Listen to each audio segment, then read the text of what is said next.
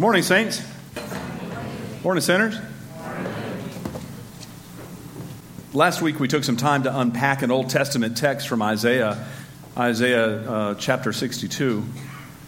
And just to show you how the Old Testament and New Testament do kind of go together, I'm prefacing today's message with the reality that last week does have something to do with this week.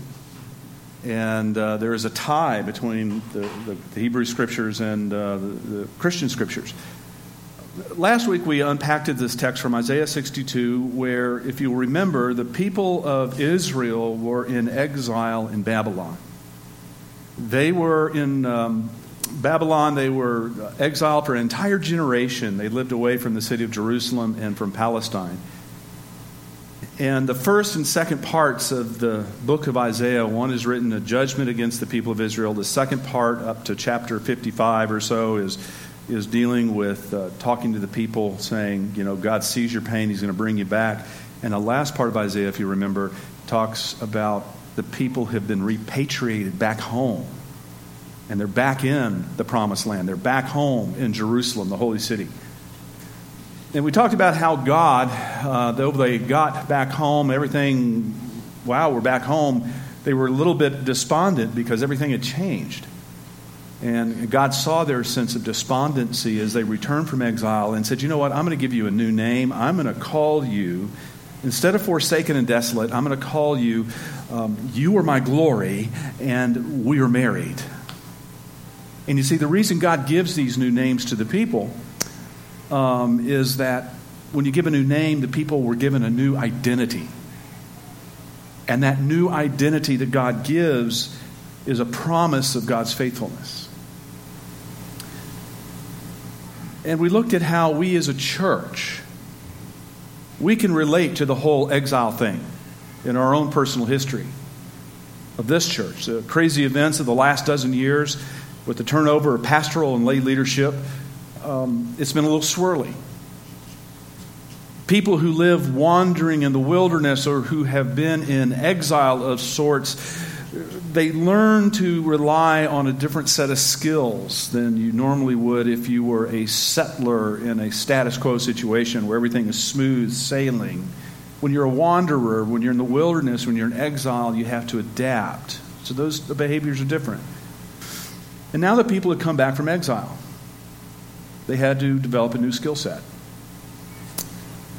Beloved, you, as I mentioned last week, are a faithful remnant that have stayed focused on the goal and fought the good fight during those wilderness exile years. And I left you to ponder last week the question, what is the new name God would give us as a congregation as we move forward in ministry in Broward County? What new name would God give us? And I hope you let that rattle around in your head this week. Well, this morning we're tying on a story from Luke's Gospel, chapter 4, that ties into this people being in exile and now are back. God has restored the relationship. And Luke has Jesus quoting the Isaiah text that we referred to last week, and has Jesus proclaiming a new promise. Turn your Bible to Luke chapter 4. Luke chapter 4. And Luke has done a masterful job of setting things up in his gospel.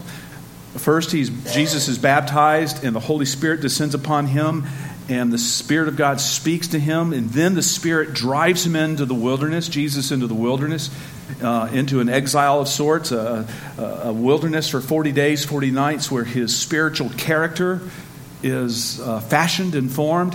And then the Spirit drives Jesus out back from the wilderness, back into the community where Jesus goes into Galilee. And he begins a ministry of settling down and picking up right where he left off. Well, actually, he doesn't. Jesus doesn't settle down. Jesus has come back from his wilderness and his exile, and he didn't settle back into the comfortable rhythms of small-town Galilee. No, his experience in personal 40-day exile and wilderness instilled in him a spirit-driven life that had a specific passion and purpose. Jesus was no settler. He was a social, political, and spiritual agitator and instigator. He was a catalyst for transformation and change. And with respectful apologies to my California brother Rick Boren, Jesus did not live a purpose-driven life. He embodied a spirit-driven life with a purpose and a passion to change and turn over the tables of religious, cultural, and political status quo. He was spirit-driven. So this leads us to our text today. Turn in your Bible to Luke chapter 4, beginning with verse 14. And we'll read through verse 21. The lectionary author ends it at 21. We want to keep reading further, but for whatever reason, the authors of the lectionary decide to end it at verse 21 and kind of leaves us hanging. So read that rest of it later, and you'll see what I'm talking about. Listen to the word of the Lord. Luke chapter 4, beginning with verse 14.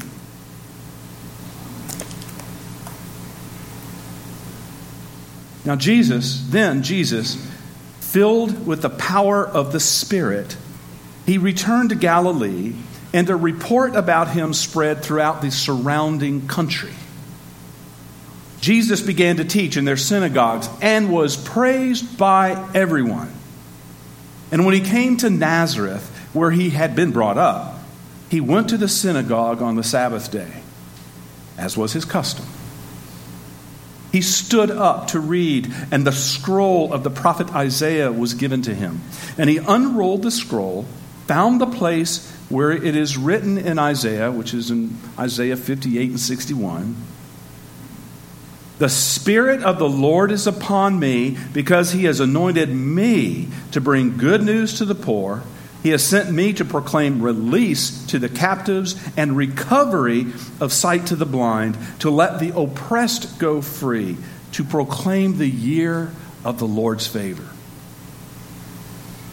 And Jesus rolled up the scroll. He gave it back to the attendant, and he sat down. The eyes of all in the synagogue were fixed on him. And then Jesus began to say to them, teach them, declare to them, today, this scripture has been fulfilled in your hearing. This is the word of the Lord. Amen. Carol Hess from Candler School of Theology at Emory, she notes in today's passage, quote, that we learn what Jesus came to do in his ministry. Insofar, she says, as we measure our lives against what Jesus says in this text, we are following Jesus' ministry. If we are going to study, interpret, and follow the gospel, she says, we should keep coming back to this text in Luke 4 to measure the success of our work. Close quote. And I suppose the question before you and me is this. Are we returning to this text as the measure for how well we are doing? The church is to proclaim the good news. The church is to help the blind recover their sight. The church is to set captive peoples free. The church is to declare a jubilee year. But are we? But is the church in America doing that today? What is the good news, my beloved, that the church is proclaiming today? For many, the news that is heard today out of church is not heard as good news. It's heard as bad news. The news people hear is that if you don't act, vote, behave, or do certain things in a certain way, you are not, as we say in the South, bona fide. The good news people are buying in today in our culture is that if you walk the aisle, that is, once Just As I Am is played for the 36th verse, and you finally come down and say, I give myself to God, that we get our space reserved on God's glory bus, my friends, that is not necessarily good news. You see, it's all about me. It's all about my salvation. It says nothing about the blind, the poor, the broken. Jesus is challenging us to ask, how is the good news we are proclaiming as a church making a difference for a man living under visqueen plastic this weekend in the rain along the side of the bushes and the scrubs beside Davie Boulevard? Jesus is wanting to know, what is the good news the Church of Jesus Christ is declaring today for the single mother who is working 2 jobs, never sees or has quality time with her kids, and neither does she even think about having an experience of an intimate caress across her cheek because she doesn't have the time to get out and date. Beloved, furthermore, how is our American church doing with letting people who are blind to the truth of the gospel know what the gospel really is? Gospel is good news. But are they hearing it? No. The church in America suffers from a vast form of macular degeneration, where we're not able to see peripherally. That's what macular degeneration is. You can only see right in front of you, and if you've got to really squint and pay attention to see that, you lose your ability to see the edges and what's on the side. Friends, how is the church helping people see past that spiritual macular degeneration? How is the church today, friends, liberating people who are held by the bond of poverty, the shackle of substance abuse, or human trafficking, which is taking place just a mile and a half away, if not closer, along the I-95 corridor? Did you know that I-95 and I-4 are 2 of the busiest routes for human trafficking in the entire United States? It's loaded with people being trafficked, men or boys and girls, young women and young men. What are we doing about it? How is the church demonstrating that there is a way to break free from the bonds of prejudice, greed, abuse of power, and the accumulation of stuff? Or do we as the church proffer a good news that it's a culturally driven Christianity light, L-I-T-E, that supports a broken system that is perpetuating a dying church? Beloved, how is the church today declaring and demonstrating that this is indeed the year of the Lord's favor, when we subdivide ourselves into opposing camps of us versus them? How do we proclaim the year of the Lord's favor when we spend more on restaurant meals and entertainment than we do in dropping anything in the offering plate, expressing our gratitude to God for what God has done for us? Beloved, there are people in this church, in First Baptist, in Rio Vista, name any church. There are people in our churches who will load more onto their Starbucks app a week or a month or a year than they will ever give back to God out of gratitude in the offering plate. We are more grateful for Starbucks than we are for kingdom ministry. Ouch. Ouch. You know, I was at Starbucks this week and I I had to...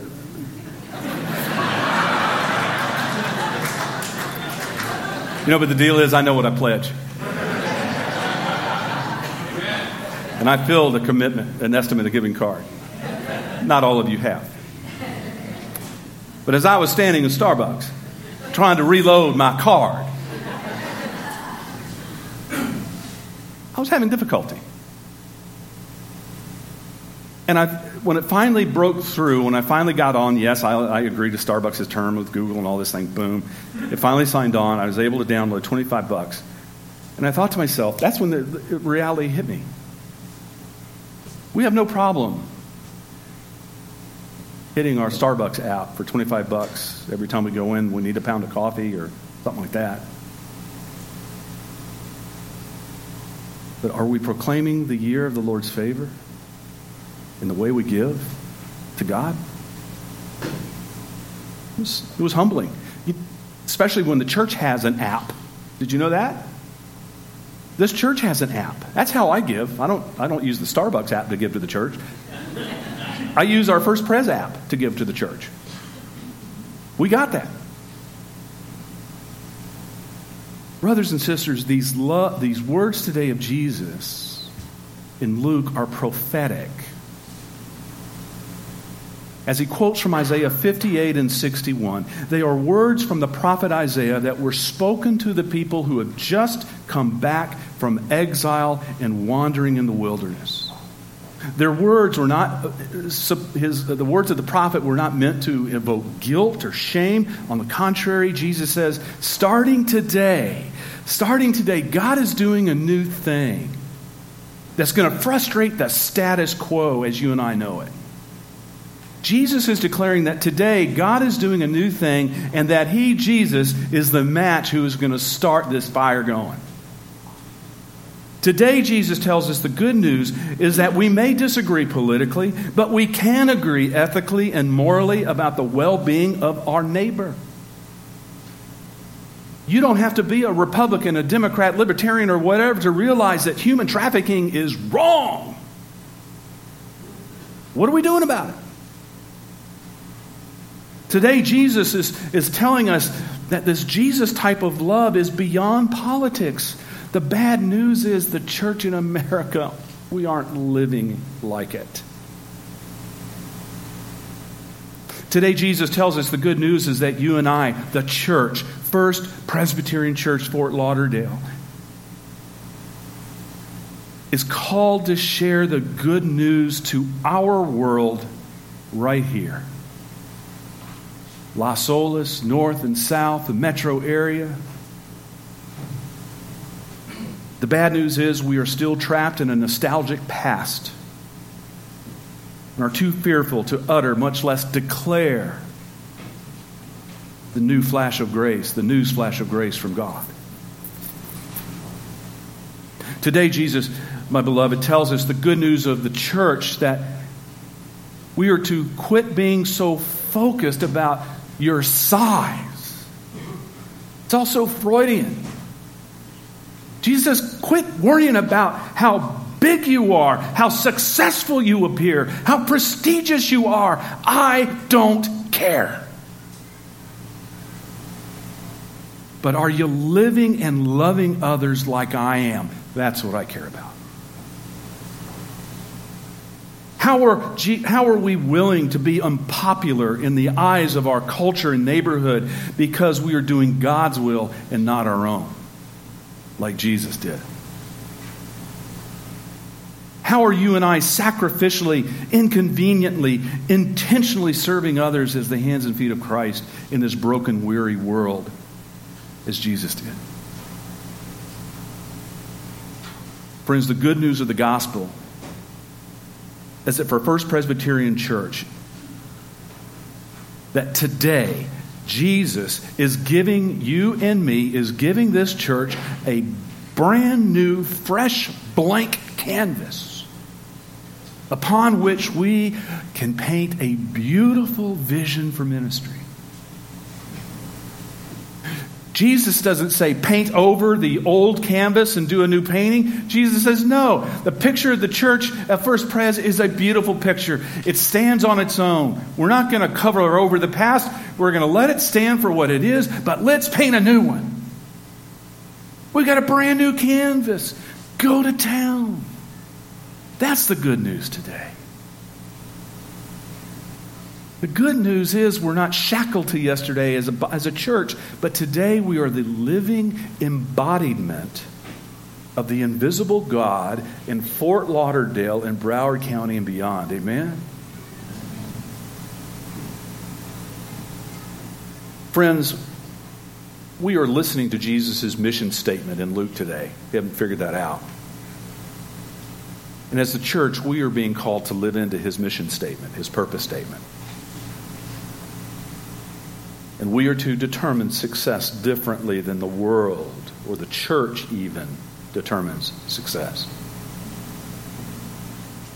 Years ago, I worked as an associate pastor at a church who, on one day, a colleague and I, we welcomed as ministers of evangelism 140 members into the church one morning. Just one morning. And we were told by the senior pastor that day, you failed. Never mind that the average Protestant church in the United States is between 100, 110 members on the rolls at best. But being told that our 140 members, which is almost the size of this room, those in this room, was a failure, taught me a huge lesson as a young minister. Being told it was a failure was a gift, because I learned that as a young pastor, a church isn't driven by its size, isn't driven by its prestige or its numbers. The church is driven by the Spirit. I learned that the church's ability to be the church is to proclaim the winsome news of Jesus to a world that is spiritually blind, culturally bound, and grossly self-absorbed. I learned that a Spirit-driven, quote-unquote, successful church is one where people are worshiping in community consistently and worshiping at home as well. I learned that a Spirit-driven church is one whose members are developing their faith through intentional spiritual formation, that they're not only learning about their faith, but they're practicing what they learn in service to others in the world. I learned that day that a spiritually driven church is one whose members care for the least of these in our own midst. We care for each other. We show mercy to each other. We love on each other, but also to those outside our door.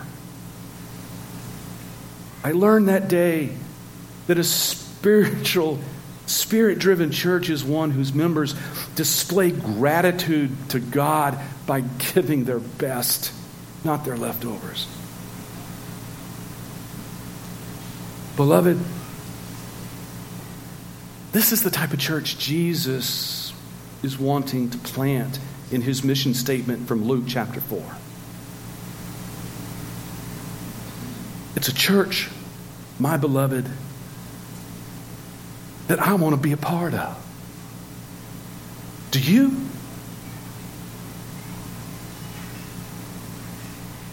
What?